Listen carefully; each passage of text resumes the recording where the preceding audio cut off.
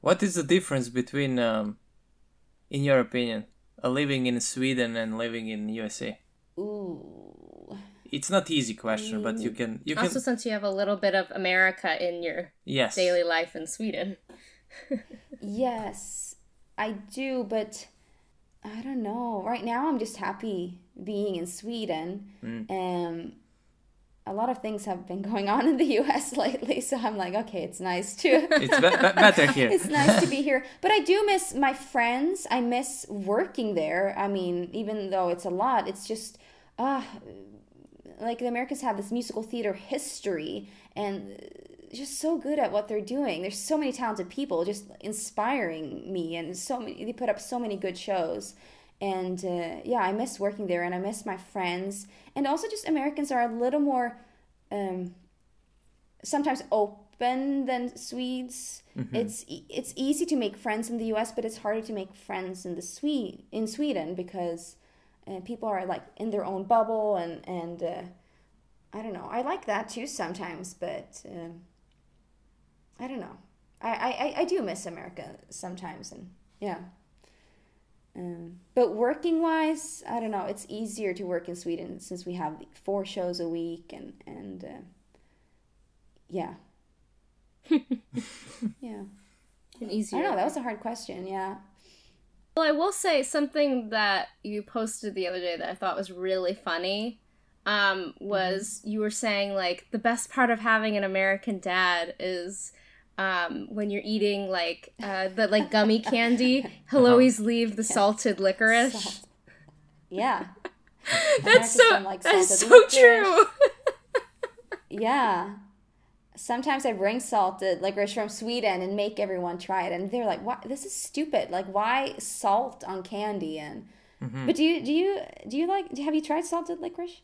Is that something in Serbia that you eat? No. But you guys eat licorice.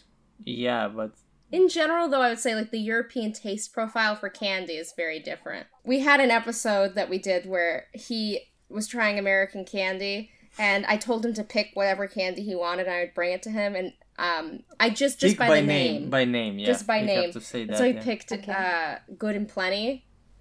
Which, have you ever had Good and Plenty? Good and Plenty? Is it gott och blandat? Good and... Yeah, maybe. Gott och blandat. Do you have a picture? Oh, no. We don't have that in Sweden. Okay. Yeah, I know what... I've seen it before. I've probably had it, too. I don't even know if you have had it. I mean, your dad definitely would know what it is. It's disgusting. Yeah. But you know Swedish fish that you guys have? Yes. You know Swedish fish? Yeah. We don't have that in Sweden. Yes. We don't have the Swedish fish in Sweden. It's so weird. And also, fun fact, Amelia hates the taste of cherry. Yeah. Really? That's weird. Oh, how can you remember that? I remember everything about you. We don't have the cherry, cherry flavored candy here. That's not a thing. And Swedish fish is a candy that we have that's cherry flavored fish. My God. Oh, it is cherry flavored? I've never... Yes. Yeah. Yes. We have some things with cherry, but not like... It's not like a big thing, but we have like, I don't know, like wafers or something. Yeah. There is few things. Yeah. Yeah. Yeah, but licorice, bleh. This is disgusting. The Good and Plenty. It's not good. Maybe it's plenty, but it's not good. I eat it like every day. I'm addicted to candy. Yeah. I am. I eat it every day. Thanks for listening. As a reminder, we have new episode coming out every Monday. If you like what we have to talk about, make sure you subscribe, like, rate, and review us, as well as give us a follow on Instagram @ We Have a Lot to Talk About podcast. We really appreciate it. Until next time, ta-da!